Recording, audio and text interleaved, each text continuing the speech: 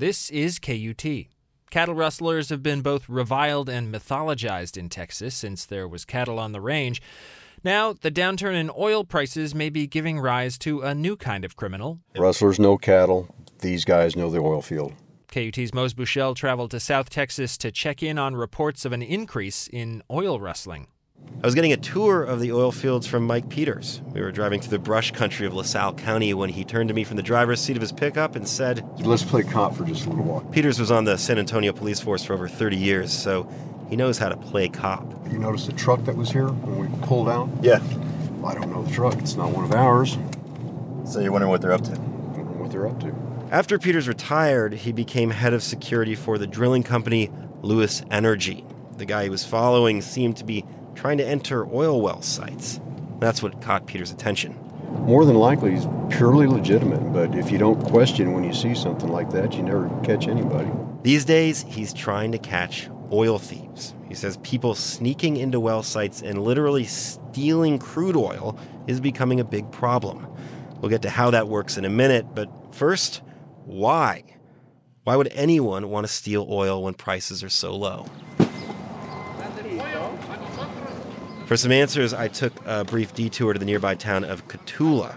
In the town plaza, cars line up for an outdoor food pantry. Volunteers say unemployment here is rampant since the bust came to the oil field. Ismael Teis put it this way. Gas goes up, the oil field goes up. And the gas goes down, and then you go back to the house. Teis used to work in the oil fields, but he's been unemployed for a couple years. He says these days, a lot of people need to get creative just to make ends meet. They have to pay for insurance for their cars. They have to pay for this and that, They have to create their own jobs, like cut grass, lawnmowers, weed eating. Law enforcement says some even take to stealing. It's all about the money. It's always about the green dollar. That's LaSalle County Sheriff Miguel Rodriguez.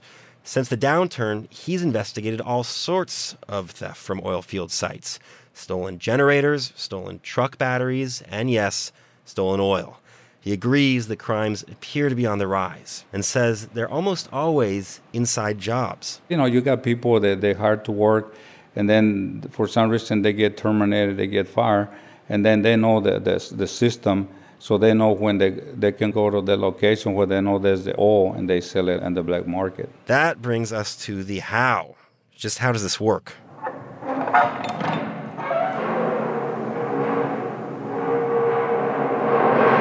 This eerie noise you're hearing is the wind hitting the side of an empty tanker truck.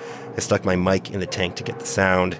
This truck was used in an alleged oil heist last September. Now it sits in a police impound lot in Cotulla.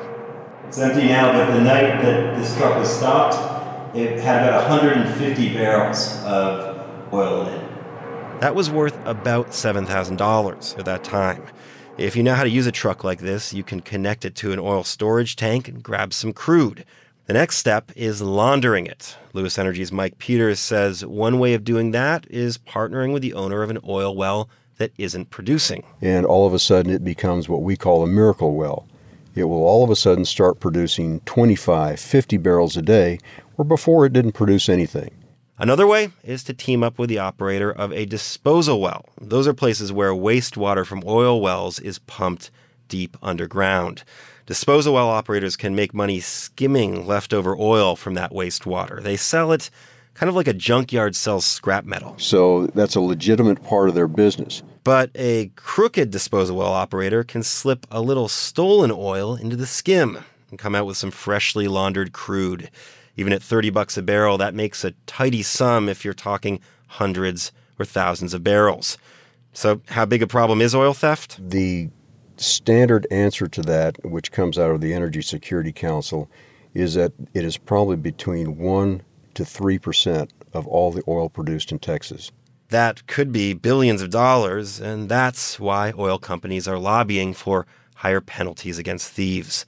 Probably more controversial, Peters says the industry would like to fund its own sworn law officers, like the ranching industry and railroad companies do now. Remember that truck we were following at the beginning of the story? As he pulls up next to it, it's clear Peters thinks local law enforcement could use the extra help. So what are you doing? Just writing down the license number. Like I said, it's probably purely legitimate, but I'll check on it and see what it comes back to later. I called him later to follow up. He said he looked into it, and the guy just turned out to be a hunter. But he was glad he checked, just for his own peace of mind. Mose Bushell, KUT News.